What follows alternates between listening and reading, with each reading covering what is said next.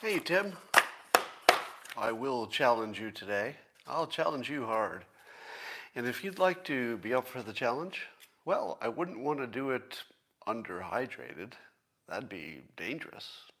So, all you need is a cup or a mug or a glass, a tankard, chalice, or stein, a canteen, jug, or flask, a vessel of any kind. Fill it with your favorite liquid. I like coffee.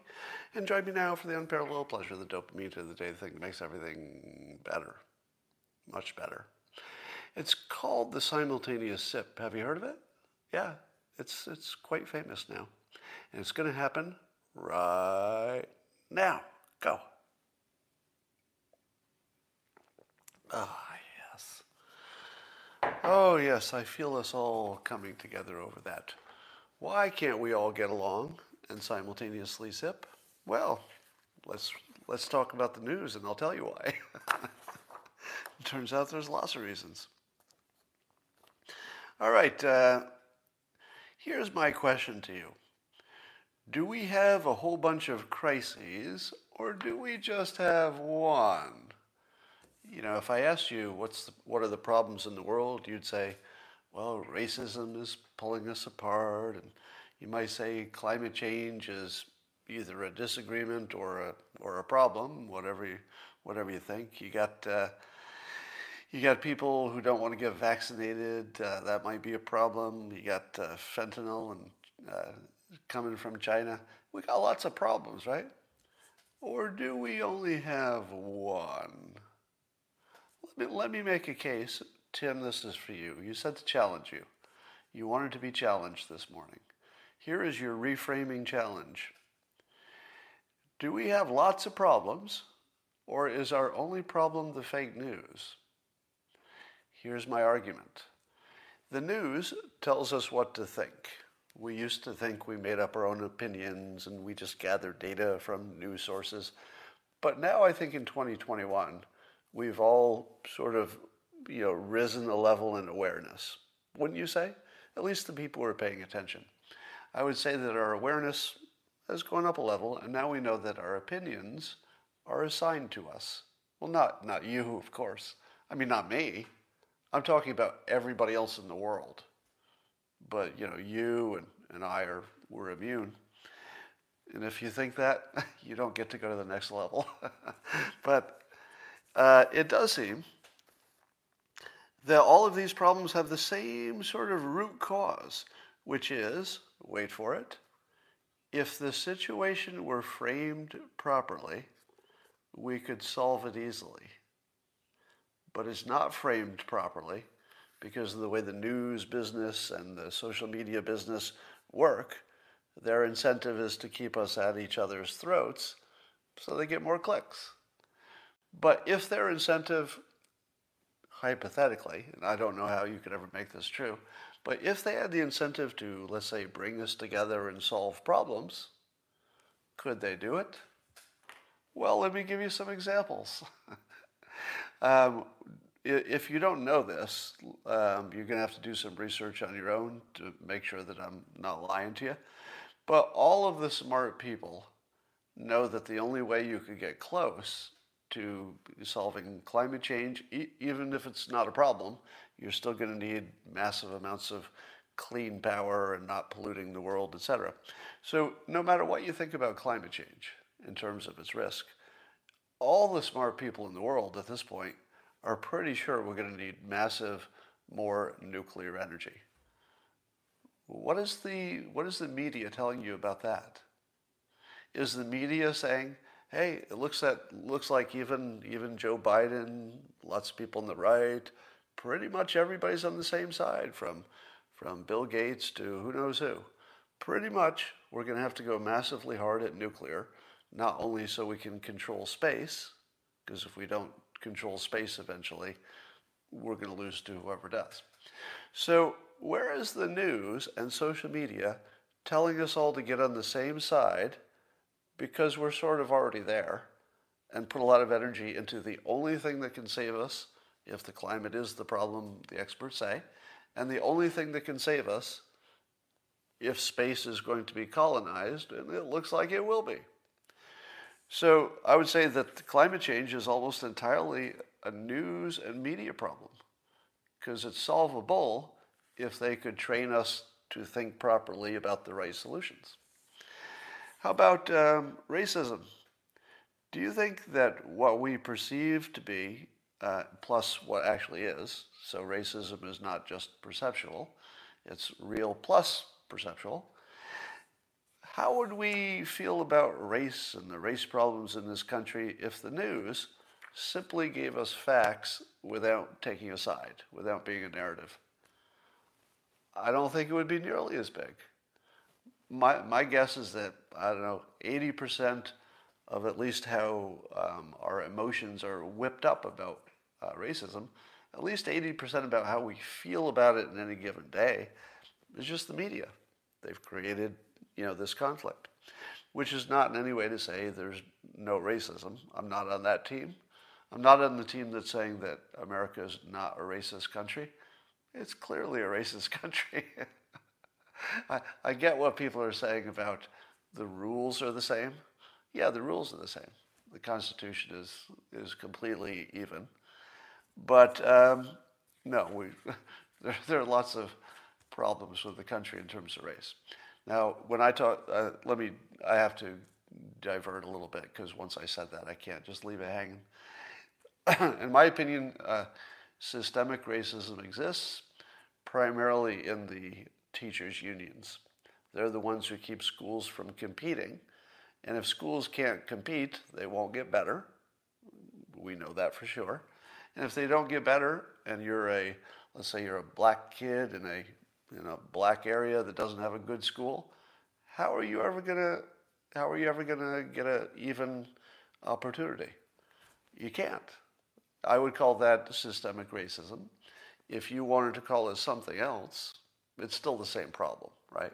And it affects white people and black people, but maybe at different percentages. So that's the part that brings the race in. But I think we're a racist country in terms of the teachers' unions and the fact that we're not moving against them. And if you look in the news, do you find the news pushing back against the teachers' unions? Well, not the mainstream news. The mainstream news does not push back. But imagine if they did. Imagine if the news every day was, gosh, we've got a horrible problem, and it's caused again by the teachers' unions. Where's that news? Imagine if that had been the narrative. If that had been the narrative, probably the teachers' unions' power would have been diminished, one way or another, and probably we would be a lot happier and heading in the right direction in terms of some of these, structural, historical inequities. How about people not wanting to get vaccinated? So depending on your point of view, you might say, hey, more people should get vaccinated. Now I'm going to give you, a little bit later, I'm going to give you the argument for getting vaccinated. Damn it, I'm going to have to do it now, aren't I? Because if I just say this, you all get mad. I can't just work this into my other point. So I'm going to have to diverge again. I was going to do this anyway. Here's an argument that this is on CNN, which was actually kind of useful.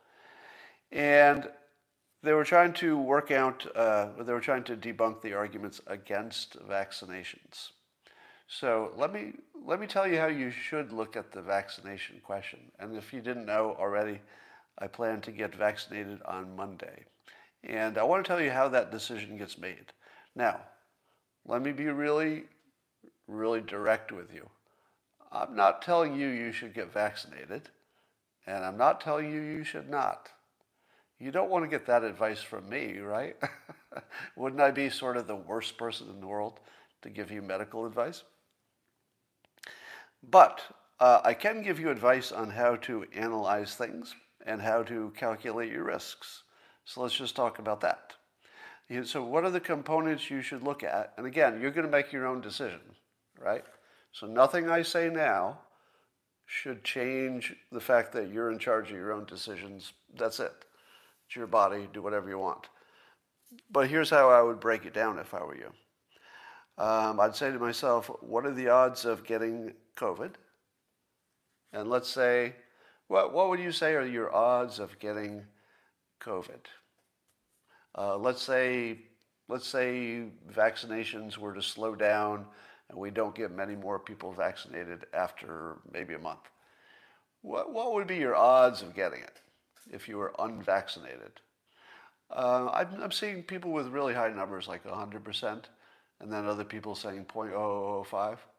Now, how good are your news sources if some people are saying there's a 100% chance and some people are saying it's less than 1%?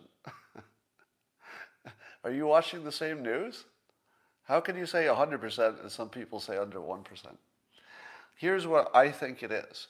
Now, you need to fact check my estimate, and I don't know if anybody can really make this estimate, but I'm going to go low because I think there will be enough people vaccinated that probably your odds are 20%. All right? So I'm going to use 20% just to show you how to do the calculation. If you later say, I think it's 40%, just recalculate it, right? And if you think it's 1%, recalculate it. But I think you'd have a 20% chance of getting it if you don't get vaccinated, but we go back to something like normal. Let's say that if masks go away and social distancing relaxes. Now, again, so put in your own number there, but I'll use 20% just for example.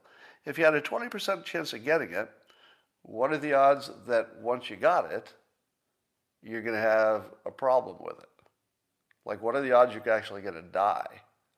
Well, it's like way less than 1%, right? So you only got a 20% chance you get it at all. Again, put your own estimate in there. And then if you get it, you got like 0.00 whatever chance that you're going to die. But you also have more like 15 or 20% chance, I think, of long-haul problems. Long-haul problems are shortness of breath, fuzzy brain, chest pains, shortness of breath, brain fog. They could last months. And a recent study found that 30% of the people who had COVID still had symptoms up to 9 months after the infection. Are you confident that a disease that gives you continued symptoms 9 months after you have it, are you confident that those all go away? Because it feels like they might not go away. And we're talking 30% of the people who have it. So, if you're saying there's a 20% chance of getting it, if you don't get the vaccination, and you think there's a 0.0001 tiny chance of dying, you're looking at the wrong number. Do you get that? If you're looking at your odds of dying from getting COVID, you're looking at the wrong number. That's not the one you should look at. The one you should look at is this 30% of the people who get it have 9 months of problems. And we don't know if it ends after 9 months, right? Now, there's an uncertainty here, and maybe, who knows? Maybe we find out that the data is all whack and these are coincidences or something. But I don't think so. I think we do know at this point that there are long-term problems. So you take your 20% chance of getting it, you multiply it by, a 30% chance of long-haul problems, and whatever numbers you put in there, what is your net? It depends what numbers you use. But here's what I think it's going to net out to. Something like, if you don't get vaccinated, something like a 5% chance of pretty long-haul problems. If your chance of dying is 0.00 whatever, it's small, especially if you're healthy. But your chance of long-haul, maybe 5%. Now, what are your chances of having a complication from the vaccination itself? What are your odds? In the comments, I'd like to see you give me an estimate of what do you think are the odds that the vaccination itself would cause you either long-term problems or death. Really, really small. Certainly less than 5%.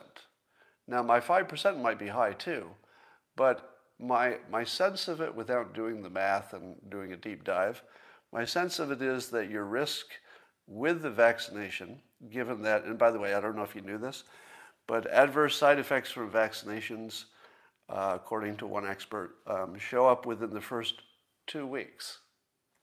So adverse effects are going to show up in 2 weeks, or at least a month, right?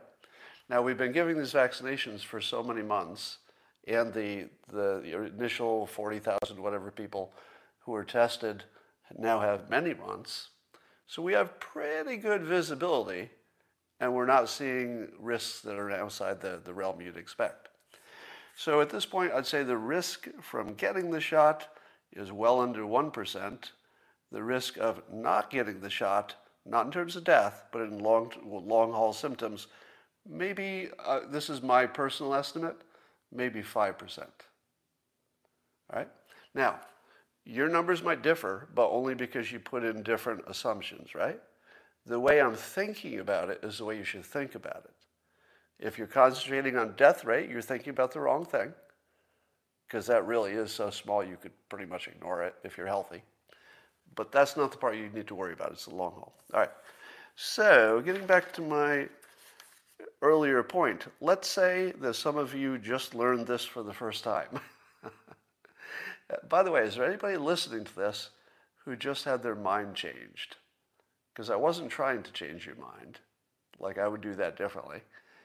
But did anybody's mind just change when I laid out the odds of getting it versus not getting it? Because I don't think that would have changed any minds. I'm looking at the comments. I'm seeing only no's.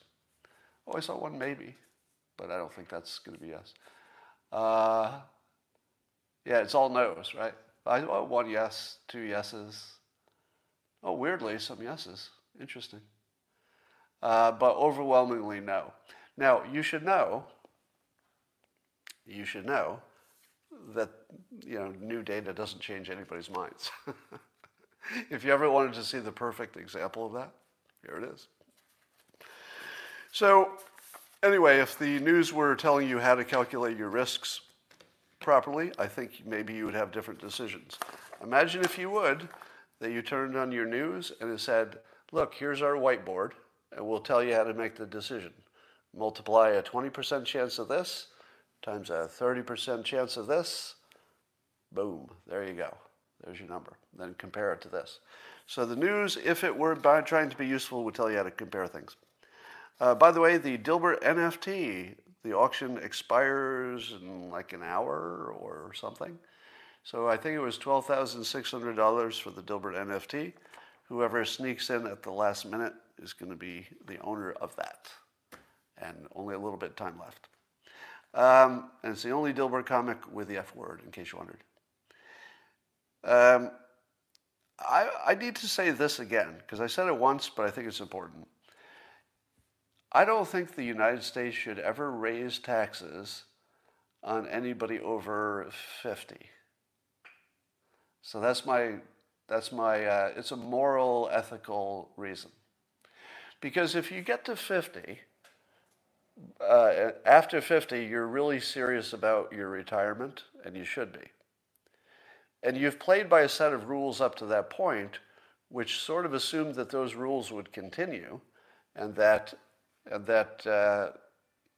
you wouldn't have more taxes. I don't think it's fair or even moral or ethical to take somebody who lived their whole life under a set of rules, and then you change the rules right when they're close to retirement. That just doesn't sit right with me. But if you told me, all right, Scott, you're 35, you haven't made much money yet, but when you do, your tax rate will be higher than it used to be, it doesn't bother me as much, right? Because I have my whole life to figure it out. But once you're approaching retirement age, that just doesn't seem right.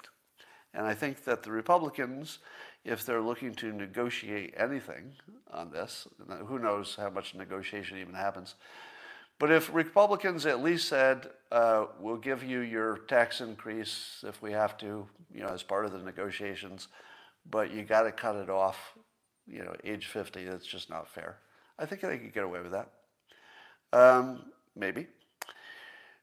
So Governor Ron DeSantis, apparently he's looking to ban race-based versions of Marxist ideology. It's what he's calling critical race theory. But I like the way he's framing it. He's framing it that in Florida there will be no state-sanctioned racism.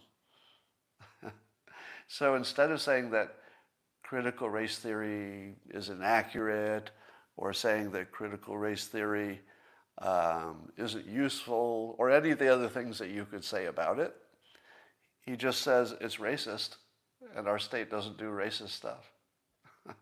That's really good. Really good. So Ron DeSantis keeps surprising me because, he has that sort of wonkish nerd kind of vibe to him, whatever is the opposite of Trump. But he does perform, right? He performs. So what do you want? Do you want the sizzle or the steak? So good for him. Here's your fake news spottings of the day. I'm seeing reports that we heard that John Kerry told Iran's Foreign Minister Sharif about these 200 Israeli attacks that had happened in Israel on Iranian proxies or assets or something. And the story is that Kerry told Sharif some secrets that Sharif didn't know. And we know Sharif didn't know it because we have a secret recording. Well, it was secretly released. A recording in which he said it directly. So Sharif said he heard it from Kerry for the first time. Now, the update is that Kerry, I guess part of the defense had been it was public information and that it had already been published and that Kerry was just repeating public information so there would be no secrets told. But new information shows that there was no public information. Is that true? I don't know. We're into murky fact-checking territory here. However, I'm going to call this whole thing fake news because there is no chance that the Iranian military did not know about it. 200 attacks on Iranian resources. I'm pretty sure the military of Iran knew about it. This story is about Sharif being out of the decision-making loop. It has nothing to do with any secrets. There's no way that Iranian military leaders were unaware of 200 attacks. That didn't happen. And it's still being reported as if that's like a thing. It's ridiculous. All right, so that story is stupid. Here's the next probable fake news. This one is clever. Let's see if you fell for this one. So according to the New York Post, a source has told them that Saturday Night Live's boss, Lorne Michaels, in responding to the fact that Elon Musk is going to be the guest host on the 8th, I guess, that the performers have been told that they don't have to work that day if they don't want to. Wow. So that's the news. SNL performers don't have to work with Elon Musk when he appears. Wow. And some of them have made some statements that make them look like maybe they're not so happy about him. Do you think any of that's true? This whole story is bullshit. Every part of this story is bullshit. Now, I could be wrong, and maybe I'll find out. But when you read the actual comments that the cast members made, they're completely non-critical. No cast member, at least reportedly, who knows what anybody said privately, but there's no report of any cast member who actually said anything even mean about him.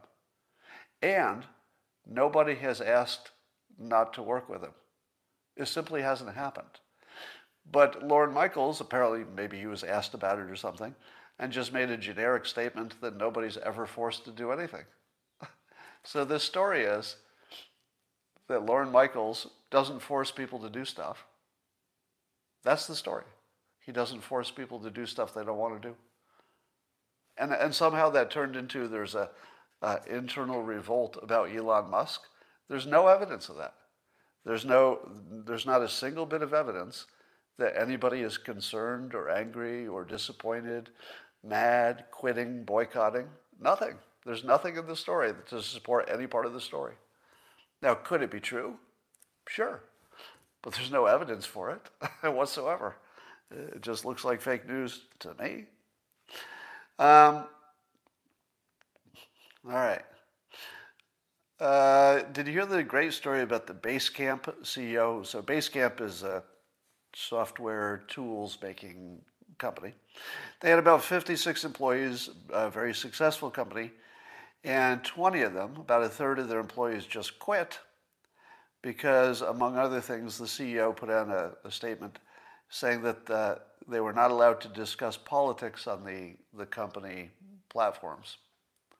And now that wasn't the only thing, so he had some other things. So in addition to not being allowed to discuss politics internally, he would have, quote, no more paternalistic benefits. In other words, they had stuff like fitness benefits and wellness allowance, a farmer's market share, what? Continuing education allowances. A lot of companies have that. But they decided to just give people cash instead.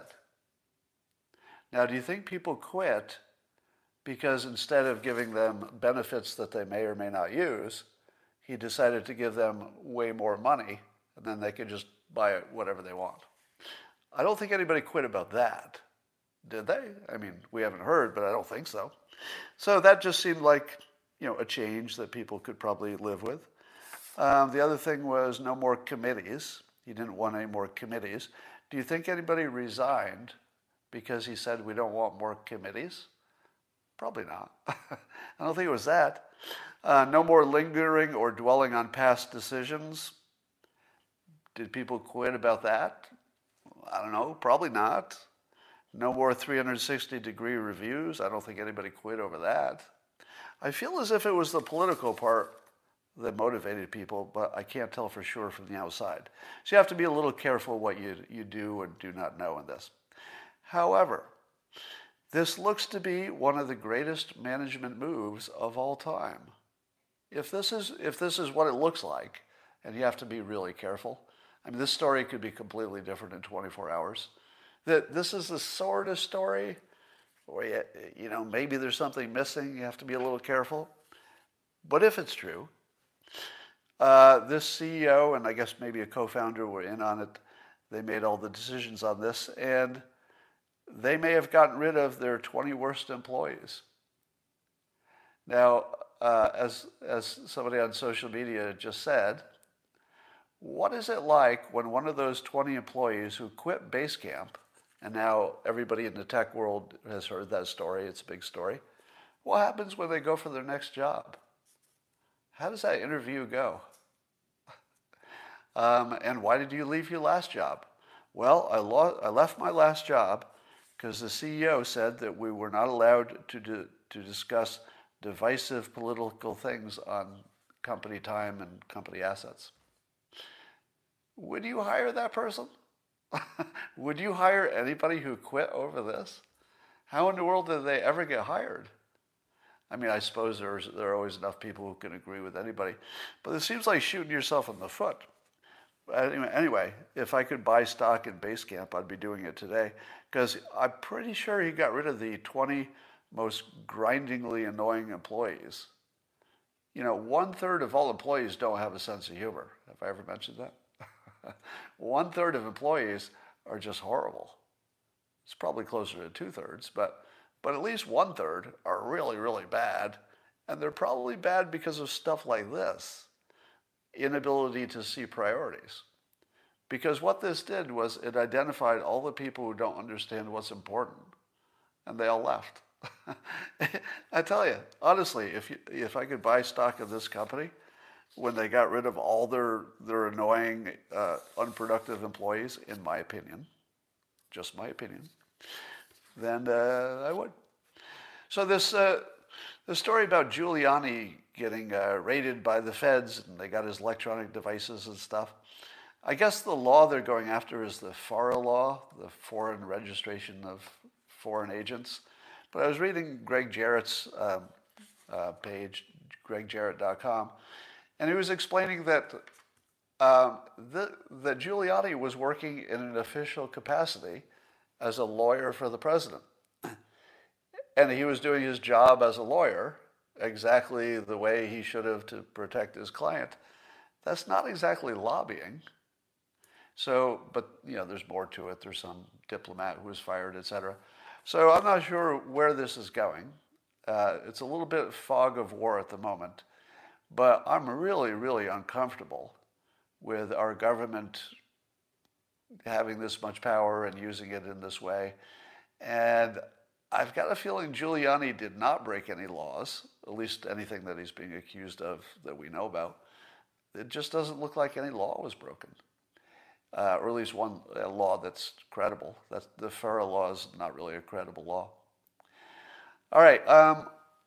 I know you hate it when I talk about masks, so I'm going to do just one quick thing about them, which is if you were trying to describe why you can't compare two different places on mask policy, I've been trying to do this and it gets complicated and people don't get it.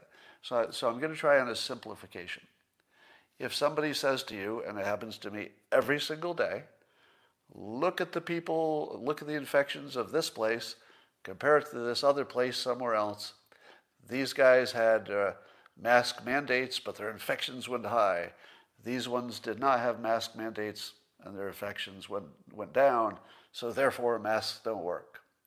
Okay, that comparison never works. It can't work. It never will work. And no matter how carefully you pick your two things to compare, you're not doing anything rational. There are too many variables involved. But here, I came up with a fast way to describe it in case you want to use this, if you're having an argument with somebody about this. The reason that you can't compare them is because the causation is bidirectional. So that's the whole thing. Causation works in two directions in this situation. If causation only works in one direction, you could probably isolate it if you do things right. But when causation is working in two directions, I don't think they have a way to figure that out. Meaning that the reason that you have mask mandates is that infections are already out of control. So you should see more masks where the infections are greatest, especially if they're just picking up, at the early phase. So you should see masks being required just before a large uptick in infections. But people are saying, wait, masks were required and then there was a big uptick in infections, so therefore they don't work. No, there was reason to think there was a big uptick in infections, so there's a mask mandate. So it's a little bit in both directions. So anything that you compare isn't going to be able to sort that out. So that is all I have to say for today. I'm going to keep it short, and I will talk to you tomorrow.